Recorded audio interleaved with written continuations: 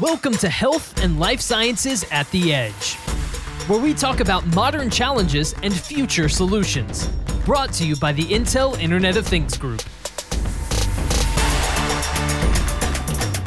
Hello and welcome to Health and Life Sciences at the Edge, where we talk about modern challenges and future solutions, brought to you by the Intel Internet of Things Group. In this episode, we will explore better ways to diagnose brain tumors, specifically with brain tumor segmentation, or BTS. We'll take a look at use cases and, of course, innovation enabled by the Intel Internet of Things Group. I'm your host, Michelle Dawn Mooney, and today I am joined by Abhishek Kawala, who is the Principal Health AI Engineer for Intel, and Séverine Humbert, who is the AI Engineering Manager for Intel. Thank you both for joining me today. Hey, thank you. Thank you for having me too. So before we start, I think it would be important for people to hear about your background, because before we jump into this conversation, you have such knowledge. So Abhishek, can we start with you a little bit about your background? Yeah. I've spent more than a couple of decades in health technology with various different industry leaders, spent time in electronic medical record with Epic Systems. And last 7 years, I'm working with Intel on health AI use cases. Perfect. And Séverine? Yeah, so my background is that I actually did a master in biomedical engineering and a PhD in medical imaging in Technical University of Munich. Let's talk about a little bit of background on how brain tumors are diagnosed. What methods are currently used, and then what are some of the limitations that are often seen with using them? So a brain tumor is a particular type of cancer.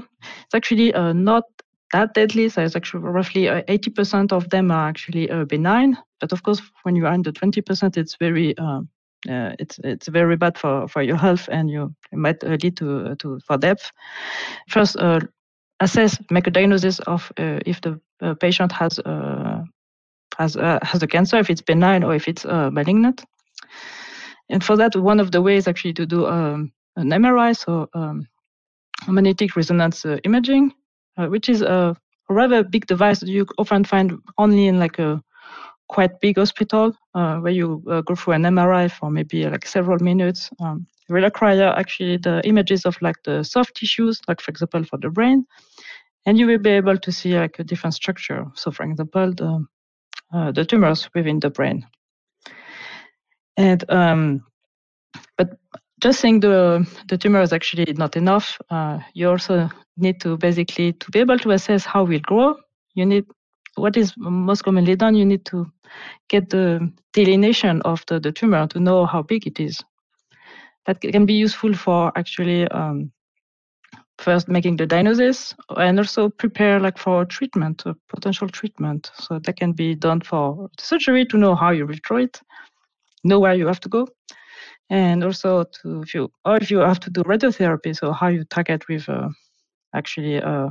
with X-ray to actually burn the tumor. So it's actually very useful to know where it is, and for that you have to do segmentation.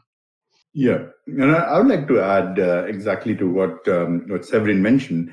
So it's medical imaging is an important tool to see the progression and hopefully deprogression of this condition. And for that, as Séverine mentioned, we need to segment out the tumor from rest of the tissues, brain tissues around it.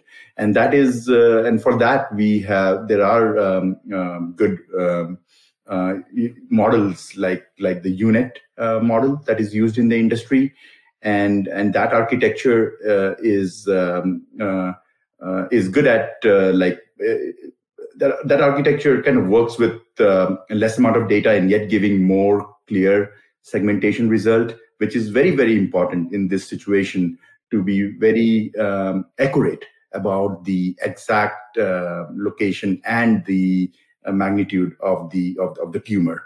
From a medical imaging perspective, this can be taken to the next notch. There is like a two-dimension. You can do it two-dimensionally. You can even go and do it three-dimensionally, which gives even a better idea of the tumor area. And as a patient is going through the treatment, this has to be, it's not a one-time process. It has to be done again and again, as I mentioned, so that the progression of that condition can be evaluated. Yeah, and Abhishek, you brought up a key point with this conversation, accuracy. That is really the key word. So, one could say that MRIs are really only as good as the technology used to decipher them. So how does Intel's brain tumor segmentation, or BTS, work with OpenVINO toolkit to better optimize MRI images when trying to detect those brain tumors?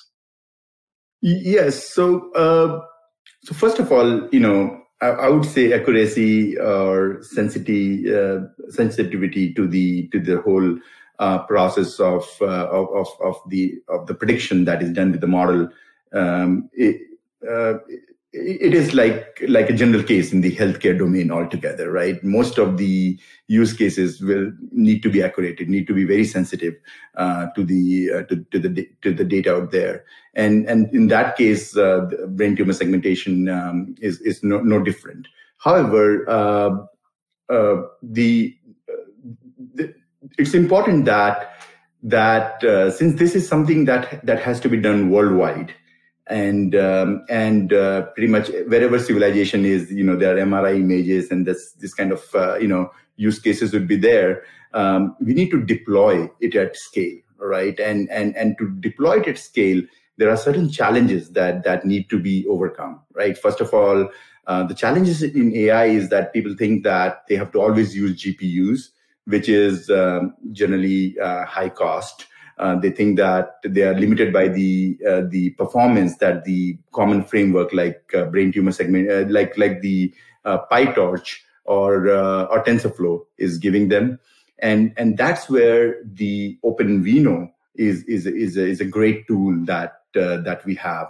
What OpenVINO does is take like the UNet architecture or the brain tumor segmentation model and actually provide a lot of compile time and runtime optimization to it, so that whole architecture can run very well on the common CPUs that are used in laptops and edge servers, and that makes it possible to deploy it at scale.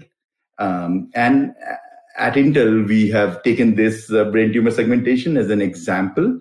And provided like kind of base code so that the developers in the community can use that and can get just make it faster for them to start seeing it for themselves, how this important medical imaging use cases can run on the common CPUs that they find across the world. Yeah.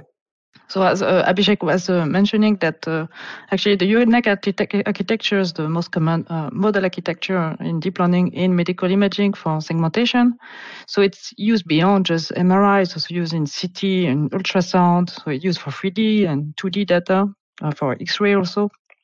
And that makes it really like the brain tumor segmentation example as a really perfect example of how do you apply the most common architecture and use it for with OpenVINO on really multiple devices, going from edge to high-end devices. Like, for example, typically MRI will have Intel Xeon, like rather high-end CPU in it. And by showcasing that, how to do brain tumor segmentation on, for example, Xeon, we show how to leverage like existing MRI devices with already with CPU on it, and how to do AI on it already. And if I can add one more thing, that this whole UNet architecture started with medical imaging segmentation. The author Ronenberger's paper is now cited like more than 40,000 times, and it has become a cross-industry. Not beyond medical imaging, it is used for segmentation. So, and as one time, if we take care of this architecture for one use case, it kind of generalizes it for other use cases as well. So when it comes to medical imaging, of course, cross-reference data is imperative with something like this. So let's talk a little bit about the role of Sorensen-Dice coefficient and how that plays a significant role with BTS in helping to determine those results. Sorensen-Dice coefficient here is a metric. So basically Sorensen-Dice coefficient is a similarity metrics where you pretty much have, like, say, if you are comparing two set X and Y, you kind of, it's a ratio of intersection of those set over the union of the set, pretty much, like, so you know how similar those sets are. So in this case, this is used to check the accuracy, as we discussed, how important the accuracy is in our previous answer. What is more important, in my view, is to have that ground truth with which you can compare the predicted results from the model. So basically, the brain tumor segmentation model predicts the location of the tumor. However, in order to know how accurately the model is predicting, you may want to compare it with the ground truth data. And that is the time when Sorensen-Dice coefficient is calculated to see how similar the prediction result is to the ground truth data. Now, having that ground truth data is as I mentioned, is more important, and it's a general AI problem. The AI is generally as good as the data you have to begin with, right? All your model could be as good as good or great as the data you have to begin with. And to get this ground truth is not an easy task. You need expert radiologists to sit down with these MRI images and really carve out, the ground truth, the ground truth data over there. So in this case, what is more important is the BRATS data set, which is part of the larger medical decathlon exercise that has happened in the past. And the BRATS data set stands for multimodal brain tumor segmentation data set. And that comes with about 65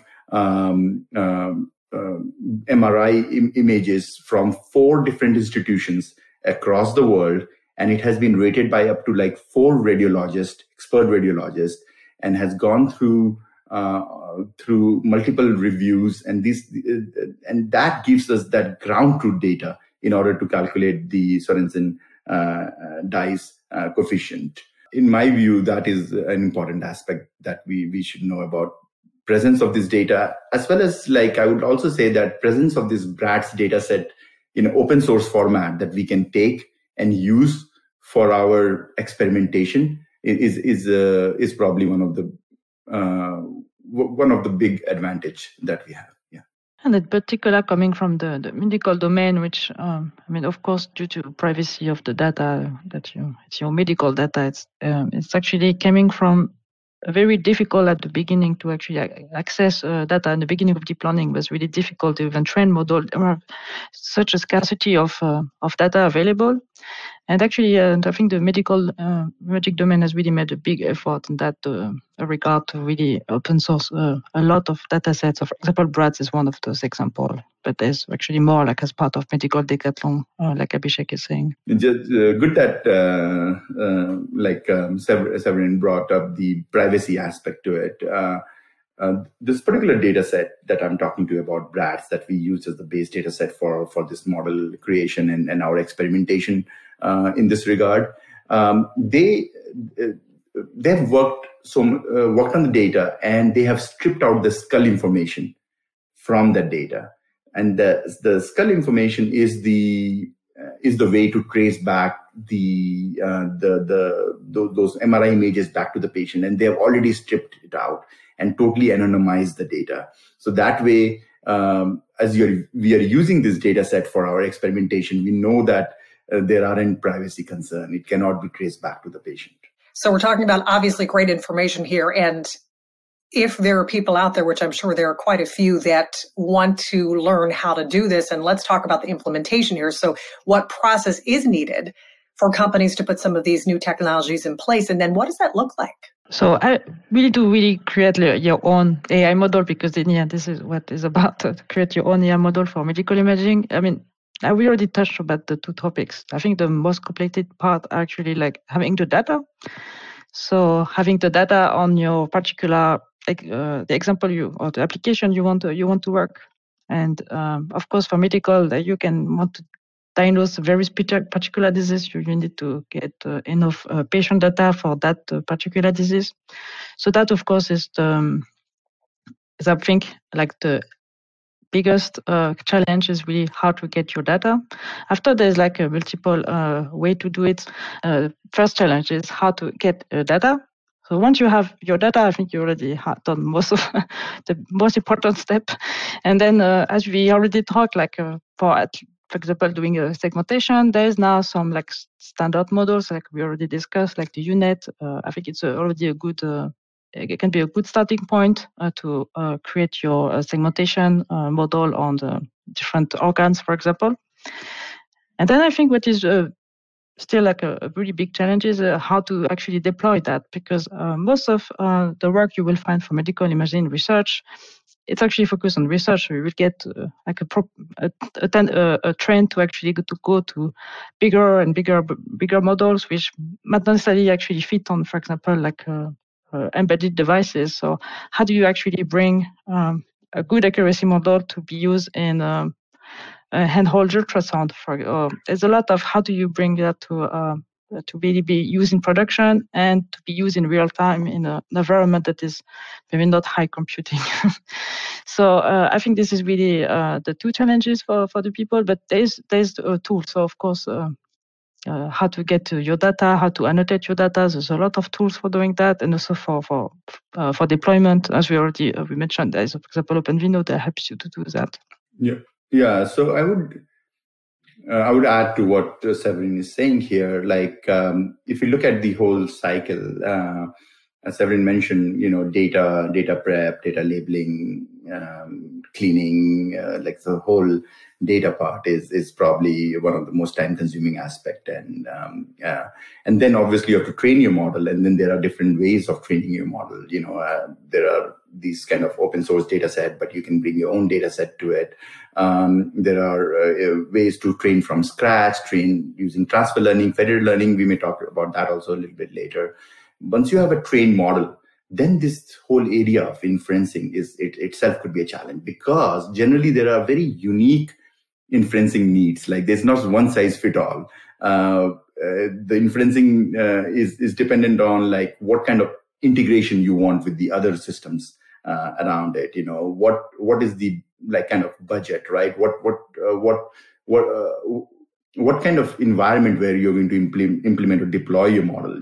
How much there are some consideration around noise, around heat, depending on how close to the patient, that model would be deployed or not, right? Or whether you're going to do it on the edge or on the cloud.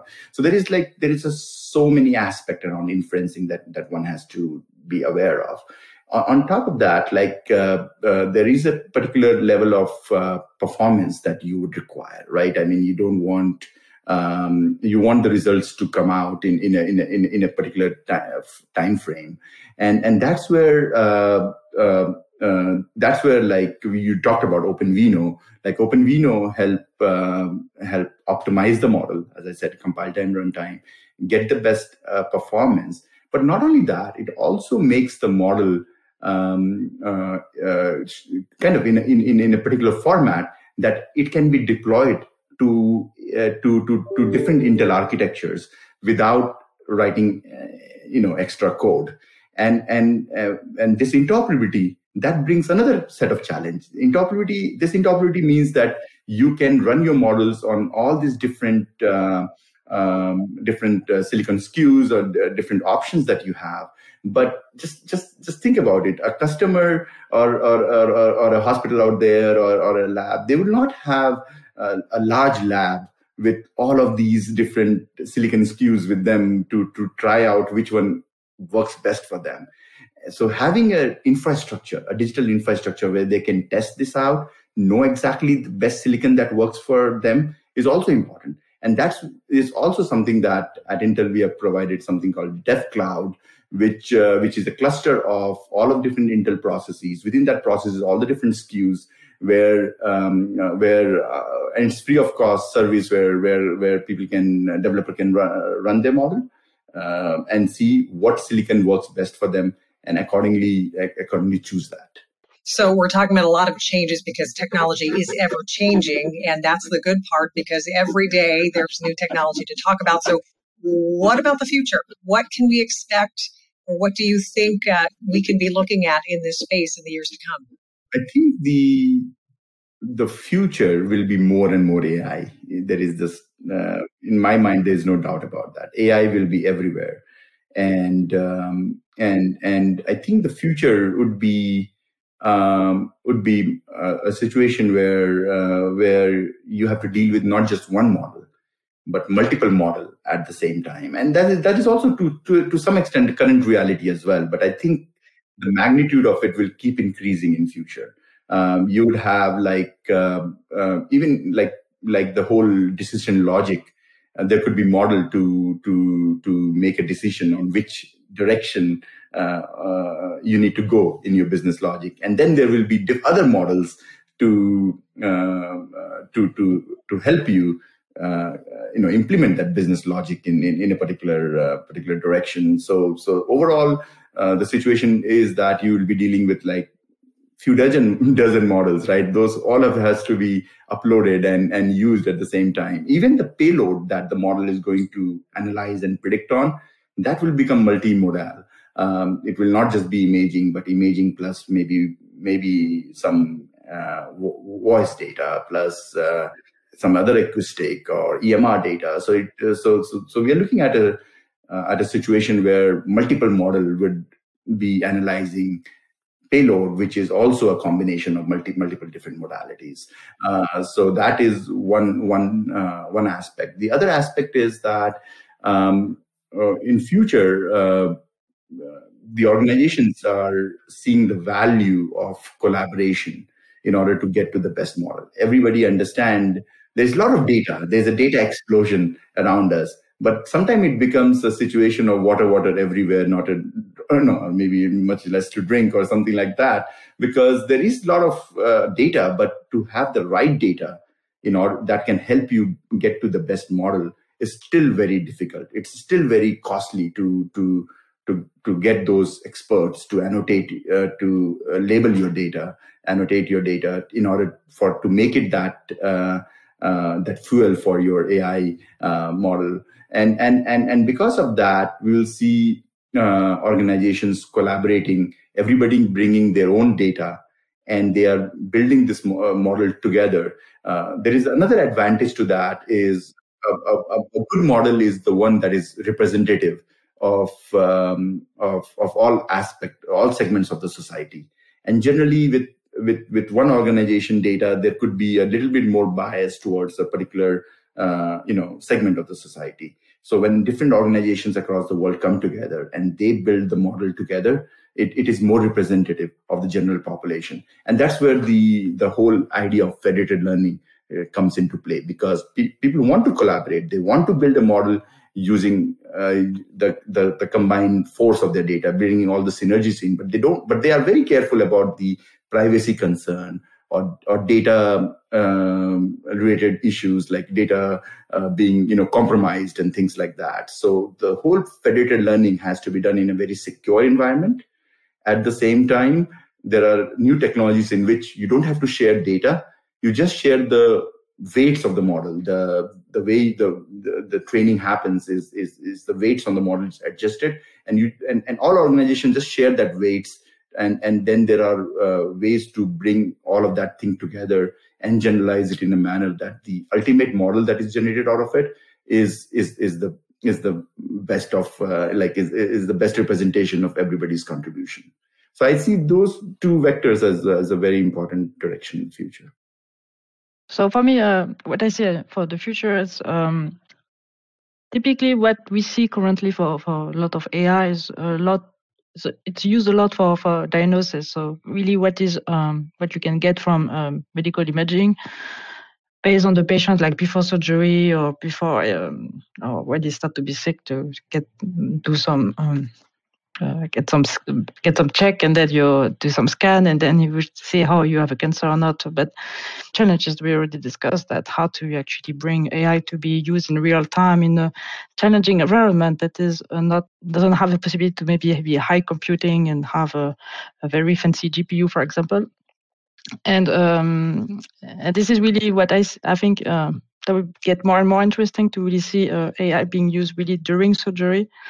And so I see that as a trend. I guess we have now the tools to and the tools and the hardware to basically do more AI in real time on more embedded type of devices.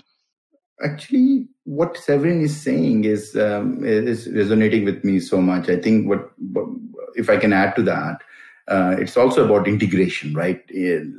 Like AI being integrated with the other devices across the patient bedside, with the EMR and it providing more real-time feedback, taking real-time data from that and providing real-time feedback back into that whole operations in a hospital or other clinical care setting. So I think that makes sense. I would also add one more thing is like right now, I believe that AI seems a little disjointed, that you go through the process in a very disjointed manner. You do all this data prep, then you have this model, then you kind of deploy it, and then you go through the whole process again, which is time consuming to upgrade the model. I think in future it will be more continuous learning as a prediction is made and as experts are looking at it, they should be able to put some inputs back, feedback back into the system that upgrades the model in a more continuous basis. And also that can apply to the data, like annotated data being generated and adding to the data pool. So I think the whole process, which is much more disjointed right now, in future could become much more streamlined and continuous. Any final thoughts as we're wrapping up here? Here we have showcased like really like an example with the brain tumor segmentation on really how it actually is a good use cases to showcase medical imaging, and in particular with the Intel technology that we have showcased, talking about OpenVINO. What are the challenges, such as how to get basically the data that's good now in medical imaging domain. There's open source, a lot of open source data that you can start with. And also the second challenges, which is how to do deployment, and how basically the deployment challenge is still what I think still needs to be solved for being used in surgery and for example. I would say that like brain tumor segmentation is just one example of how medical imaging is. We can apply AI to medical imaging, deploy it at scale, and bring real patient value. However, the entire area of medical imaging is ripe for a lot of AI-based analysis. In general, the way deep learning has evolved in the last, I would say, 7-8 years, and all the different networks that are available around with deep learning, a big implementation area for deep learning is obviously computer vision and image analysis, and the images that are ultimately the X-ray, CT, MRI that results in an image. The output of that is an image. There could be different other areas where AI could be applied, even in the reconstruction process on how these images are being built. However, ultimately, image is an output. And that image, we can apply all the different computer vision tactics, the different image processing, aspect to it, and really make it easier for this whole, make it easy for and assist the workforce that is using it for patient care. And here I also want to highlight that the workforce that is assisting with patient care is a very highly burdened, and there's a huge shortage of this workforce across the world. And there are also underserved areas. There are remote areas like where people are working in mines and things like that. They don't have access to radiologists or to other clinical experts that readily. That is another area where medical imaging and AI in medical imaging could be so useful. they can at least, as the first part, highlight within a large set of population what need immediate attention. Everywhere there is a lack of radiologists, like in larger population countries like China or India, there is even more difficult to get their time to do an analysis. So this AI could be so handy in analyzing it and flagging it for an expert to look at and take corrective action. Sometimes this time delay or lack of it could be the difference between life and death for many patients. So there's just such a huge potential for AI in medical imaging. Abhishek, as you said, it could be the difference between life and death. We hope and pray that nobody has to go through a diagnosis here. But what we're talking about here is potentially life-saving if we can diagnose that early and the treatment is there earlier. So wonderful information. Abhishek Kawala, Principal Health AI Engineer, Severine Haber, AI Engineering Manager. Thank you so much for your input, both of you, with this topic, once again, that we wish we didn't have to talk about, but thankfully the amazing technology that we have, the future that you both attested to with where things can go from here, of just how much more helpful AI can be with not only diagnosing brain tumors, but a whole wealth of health issues in parts of the world, around the world, that may be better served or can be better served through this. So thank you so much for joining me today. I really appreciate it. Thank you. Thank you very much. And I want to thank our audience for tuning in to Health and Life Sciences at the Edge, where we take a look at modern challenges and future solutions, brought to you by the Intel Internet of Things Group. To hear the latest thought leadership from Intel, be sure to subscribe to Health and Life Sciences at the Edge to stay up to date with every episode. Thanks so much for joining us. I'm your host, Michelle Dawn Mooney, and we'll see you soon.